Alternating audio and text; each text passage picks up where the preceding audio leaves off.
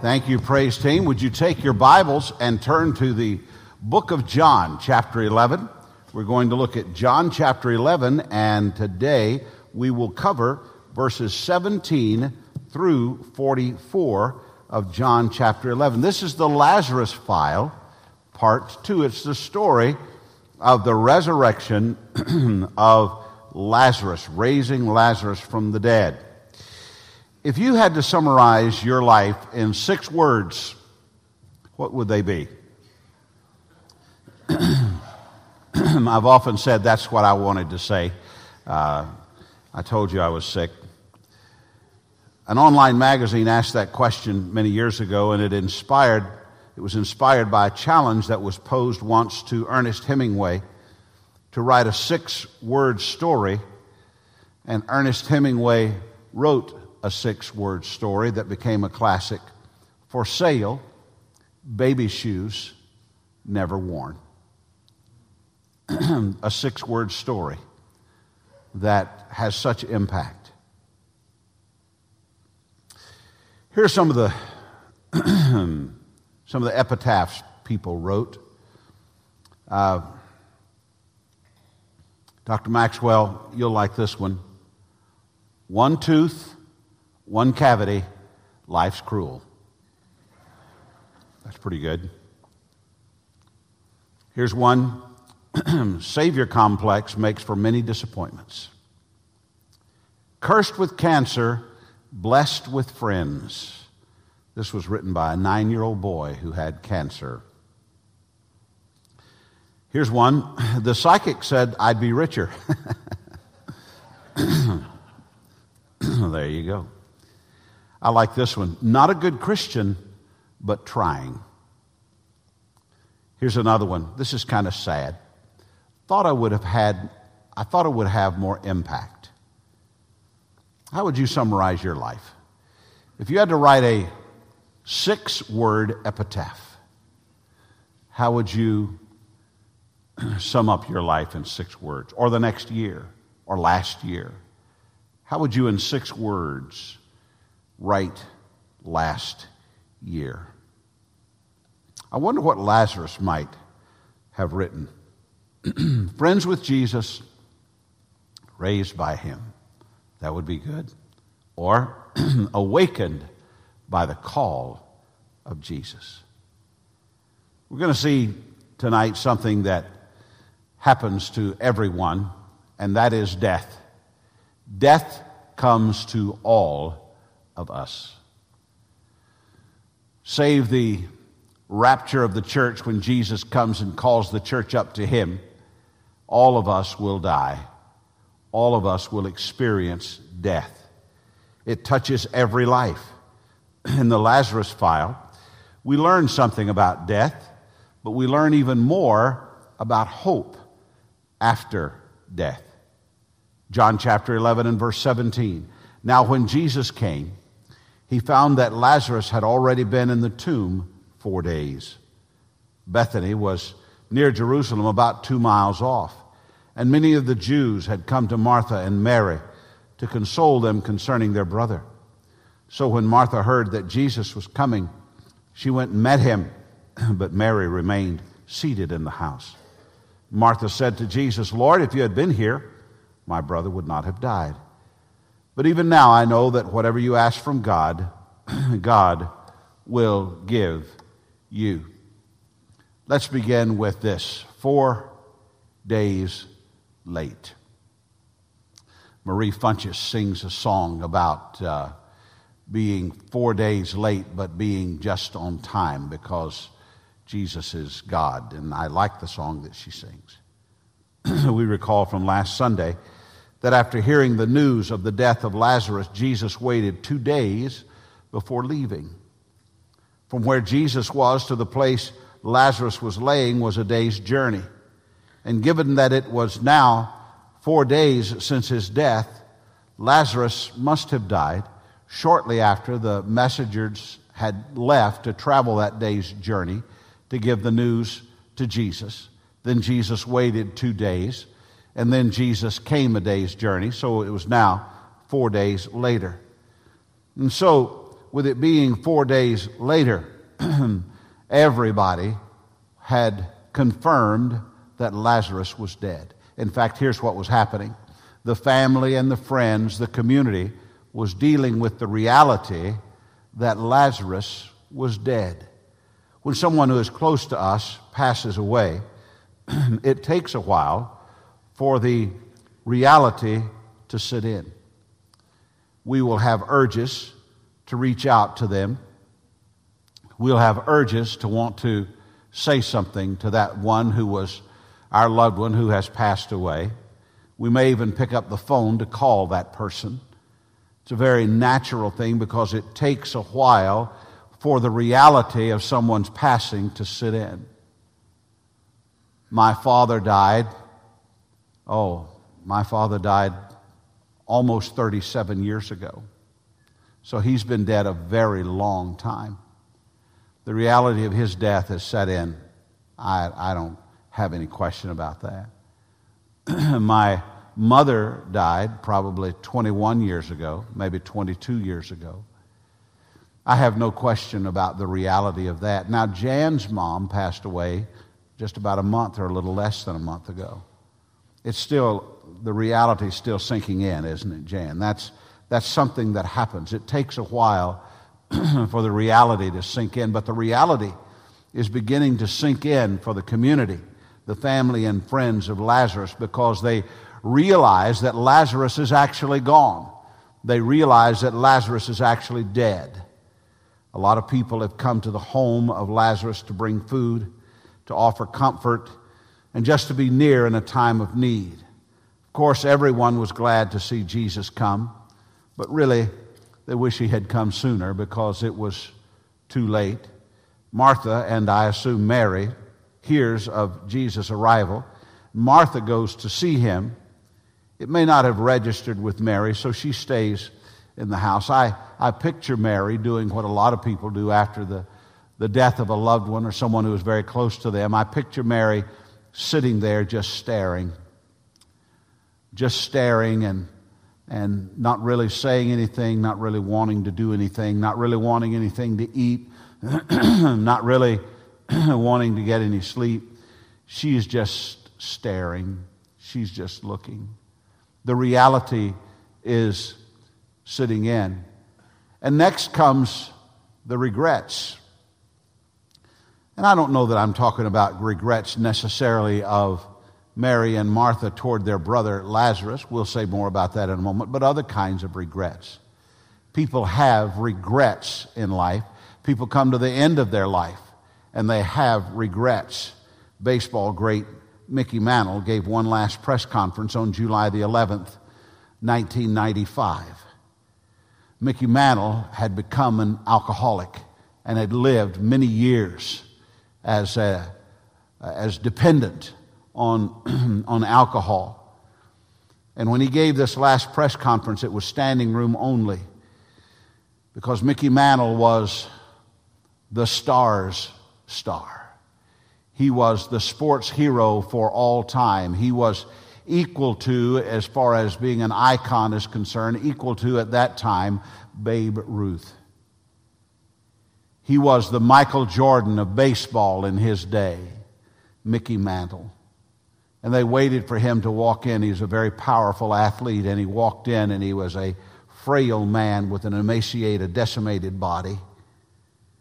And he sat down, and he began the conference this way.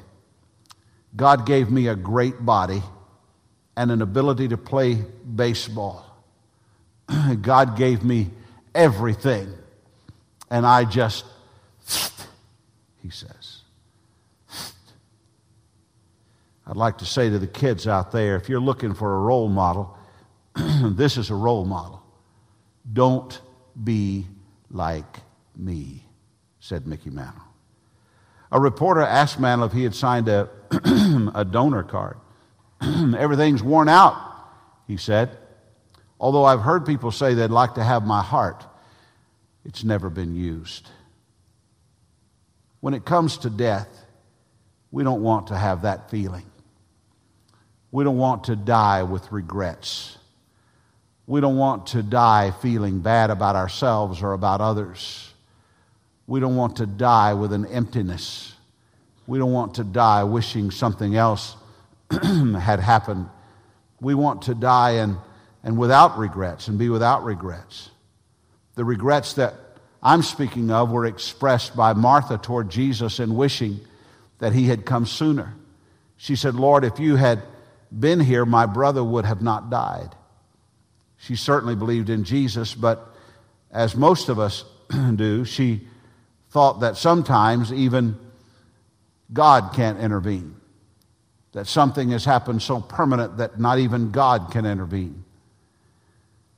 We give up on all kinds of issues in our lives, and we assume that God has given up too. To be honest, there are not many. In fact, there's only one outside of Jesus who was raised from the dead or who died and lived again, and that was Lazarus. However, to be born again is to have the assurance of dying to live again. And Jesus explained that to Martha as he explained the resurrection. Verse 23 of John chapter 11, Jesus said to her, your brother will rise again. And Martha said to him, I know that he will rise again in the resurrection on the last day. And Jesus said to her, I am the resurrection and the life. Whoever believes in me, though he die, yet shall he live. And everyone who lives and believes in me shall never die. Do you believe this? And she said to him, yes, Lord, I believe that you are the Christ, the Son of God, who is coming into the world. Martha believed Jesus for the resurrection, but he clarifies her belief. He said, I don't want you to believe me for the resurrection. I want you to believe that I am the resurrection. I am the walking, talking resurrection. The resurrection is not a thing, it's a person. The resurrection is not a place, it's an individual. And that individual is me. I am the resurrection. I am the life. And so he explains that to her. And he is the way, and that he is the truth, and that he is the life, and that he is the resurrection. And then he asked her, of course, if she believed that, and she responds that she did believe. However, she had no idea of what she was saying. She had no idea of the power of Jesus. She was about to see in a matter of minutes or hours, if whatever it was, she was about to see that his proof of being the resurrection was very real. He was about to speak resurrection. He was about to be resurrection. And the fact that he would die and raise again the third day would become somewhat of an accepted fact, I think, at least in the eyes of Martha, in the eyes of Mary, and should be in the eyes of everyone who observed it this day. At this time, however, Jesus was 4 days late. He was 4 days too late. Everybody thought so. Mary thought so. Martha thought so. All of the friends thought so. Children in the area thought, well, he's 4 days too late. Everybody feels like it's too late. We all have times in our lives when we reach the point of too late. Well, it's too late. And I appreciate that. I understand that. And could I say this to you, that that is a very real sentiment in life. Because Meemaw, Jan's mom's death, is so current to me and to Jan. I think of certain things that took place in the last days of her life. She was in a care facility, an alive hospice, where they cared for her beautifully and wonderfully, and cared for the family as well in Nashville, Tennessee. And one day, someone brought with the food cart to Jan's mom, to Meemaw, brought her some ice cream. And somebody in the room said, oh, she's diabetic. And they said, they get whatever they want in here. In other words, they were saying it's not time to fix her diabetes. It's not time to worry about whether or not she has a piece of pie. Everybody gets what they want. And what they were saying basically was, and understandably so, and I don't say this with any sense of sarcasm at all, but what they were saying is, well, it's too late. It's too late for her. Let her have the ice cream. Let her experience something like that. We have the tendency to believe that it's too late. And I will say this to you before we move on. It's never too late. It seems too late.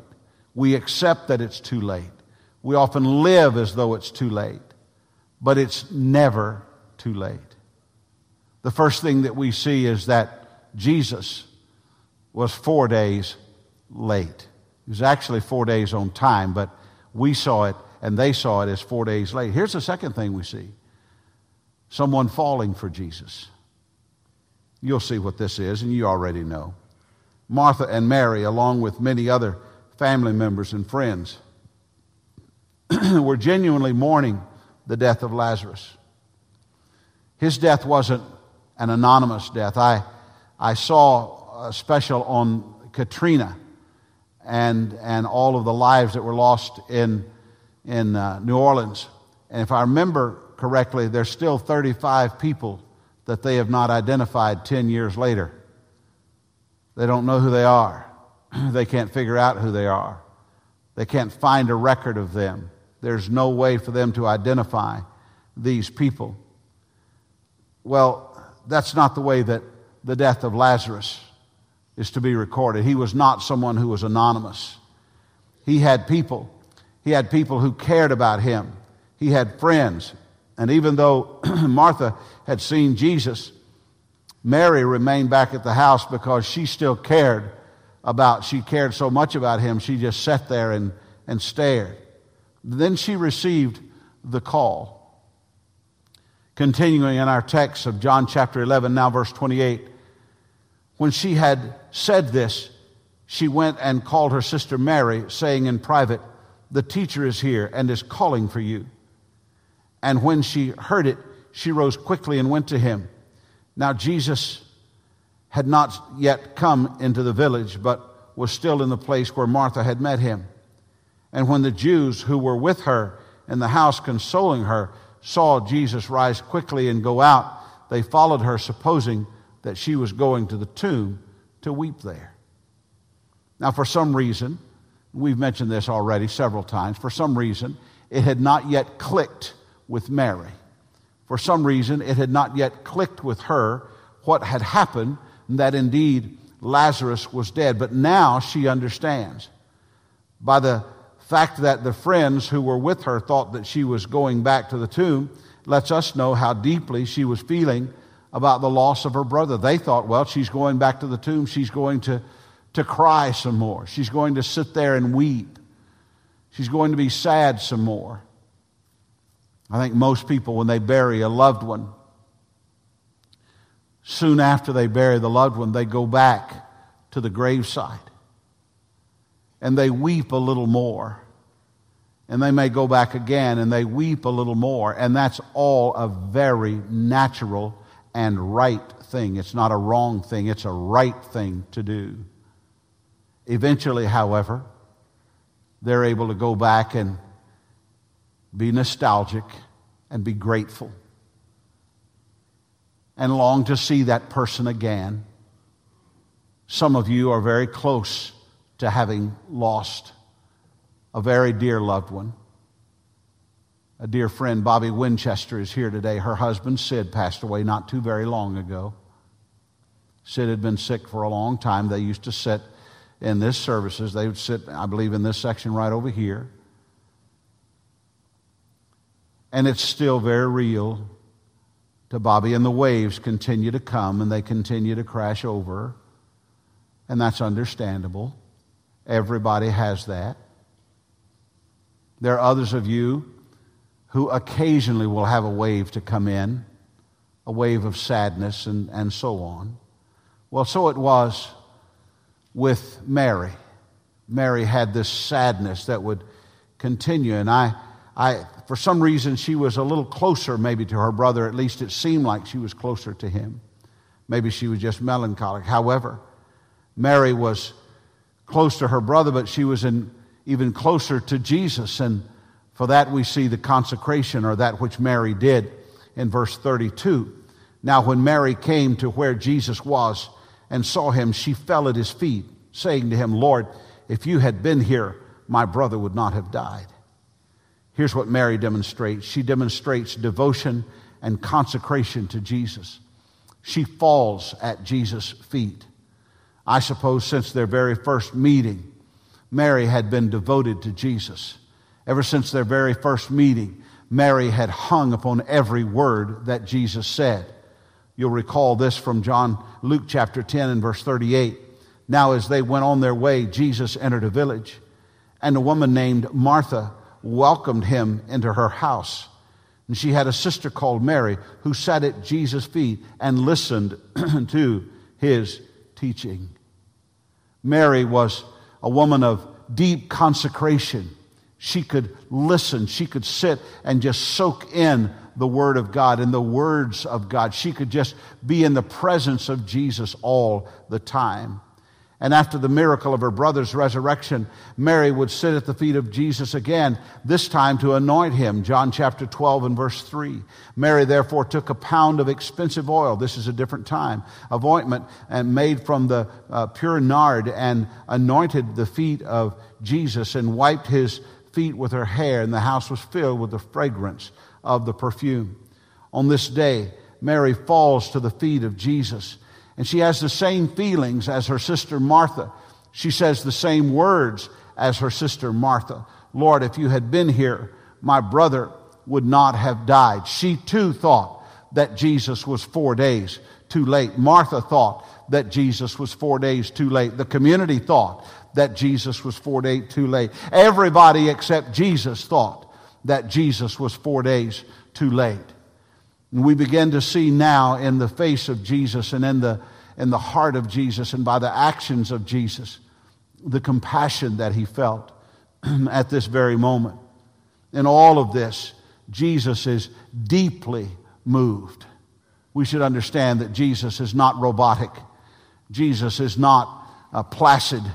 Jesus is not cold. Jesus is not unemotional. Jesus was deeply moved. The Bible goes on to say in our text in verse 33 of John 11, when Jesus saw her weeping and the Jews who had come with her also weeping, he was deeply moved in his spirit and greatly troubled. And he said, where have you laid him? And they said to him, Lord, come and see. Jesus wept. So the Jews said, see how he loved him. But some of them said, could not he who opened the eyes of the blind also have kept this man from dying? Well, there it is, the shortest yet perhaps most profound verse in the New Testament. Those two words, Jesus wept. If you want to know anything about Jesus, understand that Jesus wept. Why would Jesus cry at the death of Lazarus? Why would the sadness of the family and the friends that would soon turn to great joy, why would that cause Jesus to cry? Jesus knew what he could do. Jesus knew what he would do. Why would Jesus weep? Why would Jesus cry? Well, everyone on the scene misinterpreted the reason for his tears. The friends of Lazarus thought that the tears were just sentimental, and perhaps regret that he had not gotten there sooner, but those weren't the reason for the tears. We can't be sure why Jesus wept, but we are comforted that he did. And the one upon whom we can cast all of our cares showed his compassion on the day he would bring Lazarus forth from the dead. Now here are 4 reasons that Jesus might have wept. Let me give them to you in a row. Number 1, sympathy. He may have wept for simply feeling sorry for the people, for their loss. It's a good thing to have sympathy. It's not a wrong thing. It's a bad thing to be unsympathetic. Whenever there is loss, there should be some kind of sympathy. There should be some sense of sympathy. I feel bad about your loss. It hurts to see your loss. I'm so sorry for your loss. If you ever say that to someone, I'm sorry for your loss, mean it when you say it, and say it in a way that you mean it. Oftentimes that becomes a catchphrase. Well, I'm sorry for your loss. That becomes a catchphrase like, thank you for your service. You say to a soldier or a sailor or a Marine, an airman, you say to someone serving in the military, thank you for your service. That's a good thing. But it's a better thing to stop them and say, I want to say something to you that I'm sure you've heard before, but I really mean it. Thank you for your service. Thank a police officer. Thank a fireman. Thank a first responder. And on it goes. Jesus had sympathy. He was sorry for their loss, but it wasn't just a phrase. It was for real with him. I'm sorry for your loss. Not only did he have sympathy, but Jesus had empathy. Jesus didn't just observe their sorrow. He felt it. He felt what they were feeling. His heart was knit to their heart, and he felt their loss. In Psalm 34:18, the Bible says, the Lord is near to the brokenhearted and saves the crushed in spirit. Whenever your heart is so deeply broken, and whenever you're so sad, and whenever you hurt so badly, and you begin to ask the question, well, where is God during this time? I want you to know that God is quite near to you. In fact, perhaps nearer to you than he's been before. The Lord is near to the brokenhearted. When your heart is broken, Jesus is near to you. It's a good time to talk to the Lord because he's near to you. Say, isn't he always with me? Yes, he is always with you. But I'm telling you that when your heart is broken, remember that he is near to you. Remember that he is close to you. And speak to him as you would to a friend. Speak to him as you would to a loved one. The compassion of Jesus was shown in his sympathy and shown in empathy. Let me give you another reason that I think Jesus may have wept, and that is the reality. Lost to everyone else on this scene and lost to most of us, but not to Jesus, was the reason that Lazarus had died. Lazarus had died for a particular reason. Jesus knew the reason that Lazarus had died. Everyone else was sad that Lazarus had died, and they should have been. Everyone else regretted the death of Lazarus, and they should have regretted the death of Lazarus. But Jesus knew why Lazarus had died. And to him, it was particularly sad. This was the reason that Jesus had come.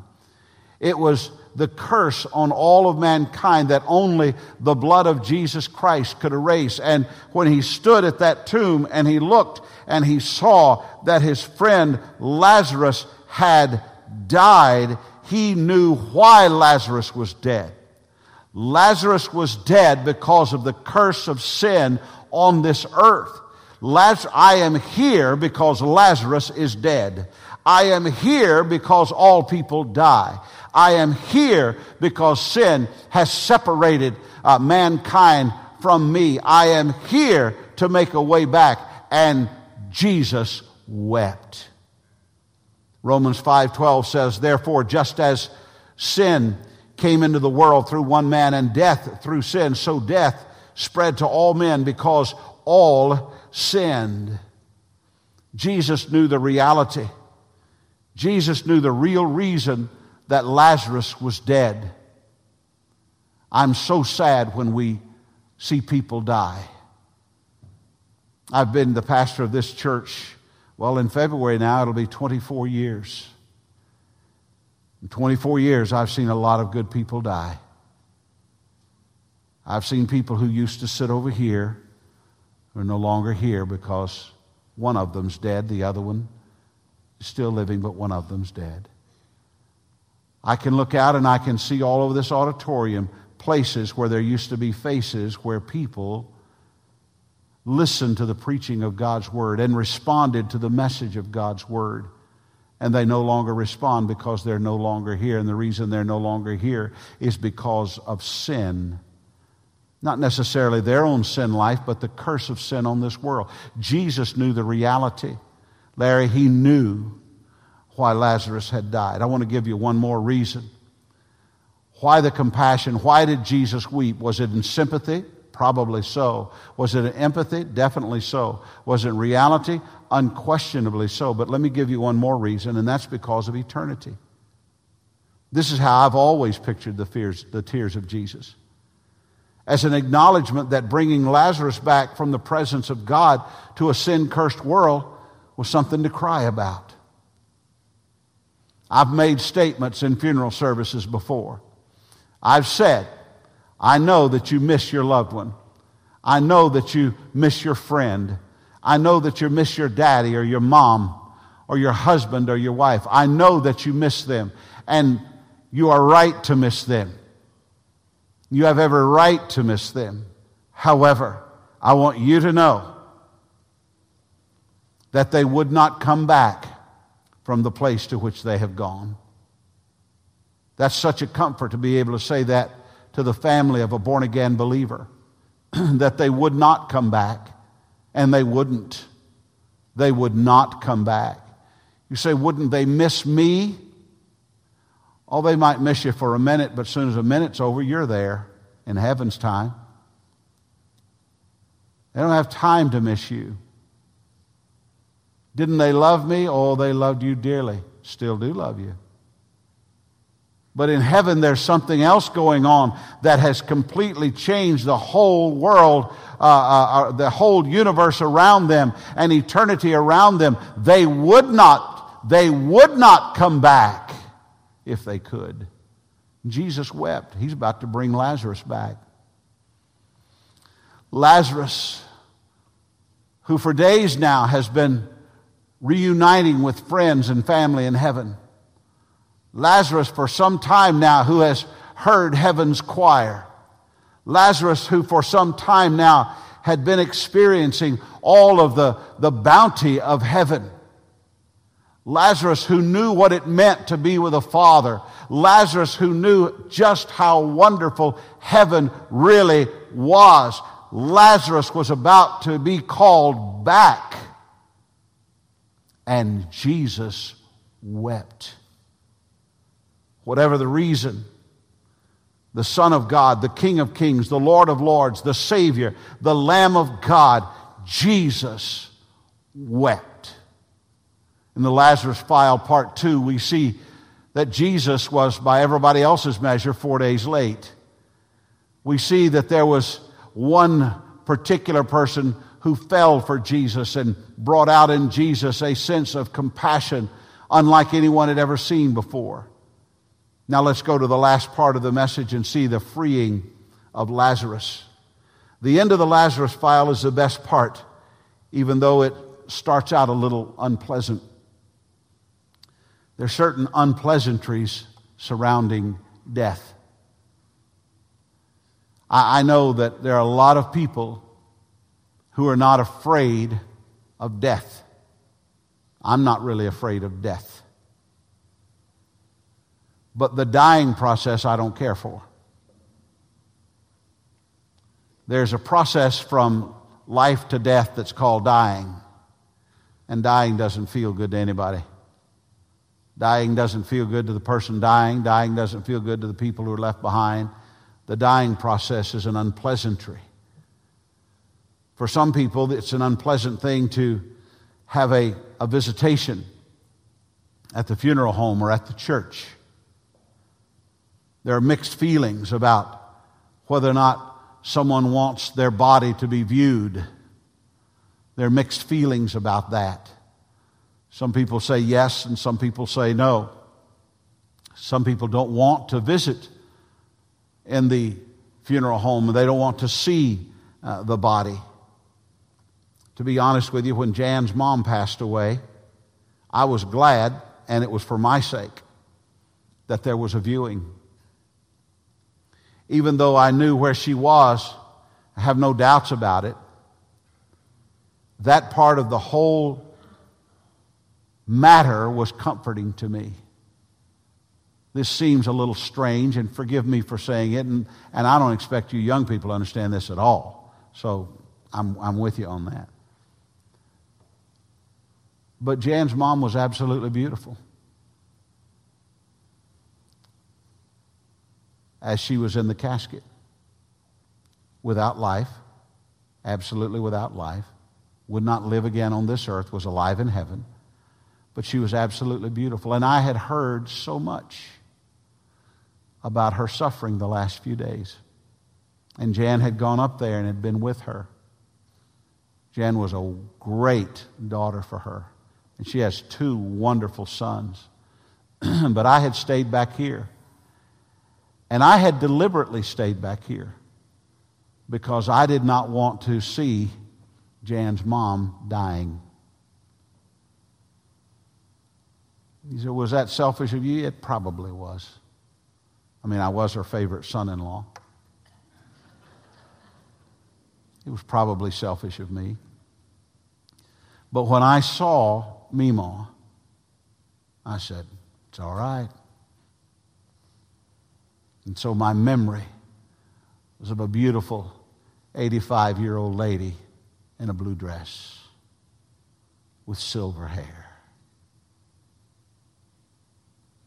The dying process for many people is very, very different, and it can be unpleasant. It's disturbing for some people. And I understand if you're a person that says, I don't want to do this, or I don't want to see that, or whatever. I understand that. Just let me just say this to all of us. Let's give people around us space to grieve the way that they grieve, okay? Let's give them space to grieve. Some people grieve very much by themselves. Other people, and they don't want to be demonstrative in it. Other people have a different way of grieving. The truth is that the end of life can be unpleasant. The unpleasantries of the death of Lazarus are a little more graphic. In John chapter 11 and verse 38, then Jesus, deeply moved again, came to the tomb. It was a cave, and the stone lay against it. Jesus said, take away the stone. And Martha, the sister of the dead man, said to him, Lord, by this time there will be an odor, for he has been dead 4 days. And she was right.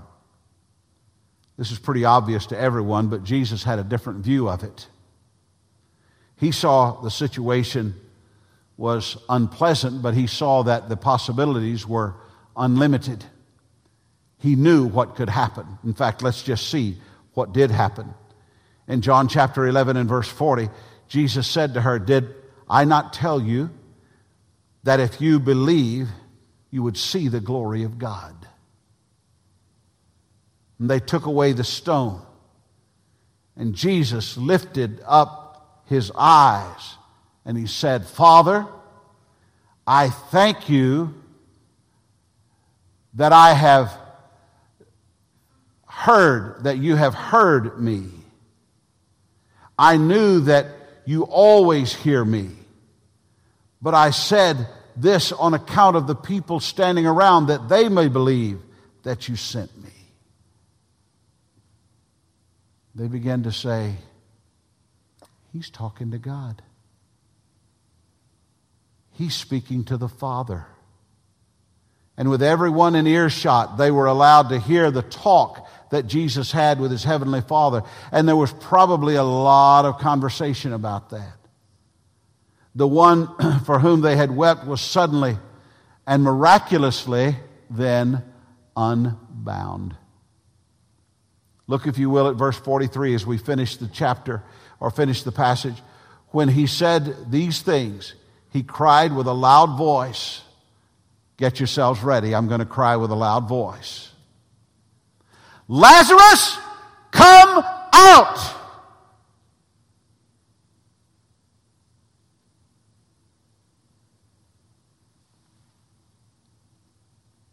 Can you imagine the dramatic pause after that?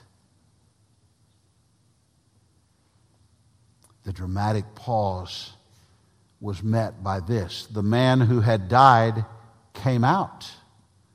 his hands and feet bound with linen strips, and his face wrapped with a cloth. And Jesus said to them, "Unbind him, let him go."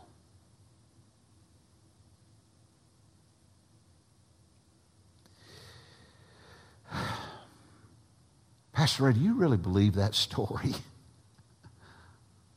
Well, see, here's the thing. I believe that in 6 literal days, God created the heavens and the earth, and he rested on the 7th. See, I believe that Jesus was born of a virgin, a woman who had never had any kind of an intimate relationship with any man. And Jesus was born because the Holy Spirit of God placed the Son of God within the womb of Mary, and Jesus was born. I believe that Jesus, when he died on the cross of Calvary, rose again 3 days later. I believe that he literally rose again 3 days later. I believe that Jesus ascended, that he walked on this earth for 40 days of his resurrection life, and then he ascended to heaven. And I believe that Jesus is in heaven today, preparing a place for me and a place for all of us who are born again.